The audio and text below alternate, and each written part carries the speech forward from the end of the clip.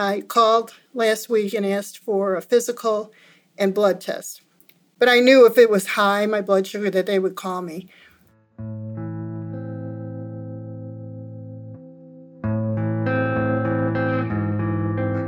And on Friday, they called me and said, the doctor wants to see you on Monday.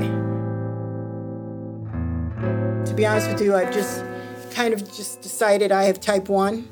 And if it's not, then it's a relief, I'll be amazed. Right? Yeah. At least you've prepared for the worst. I'm just going through the emotions of having type 1. So, that's a lot, but I need to start it now.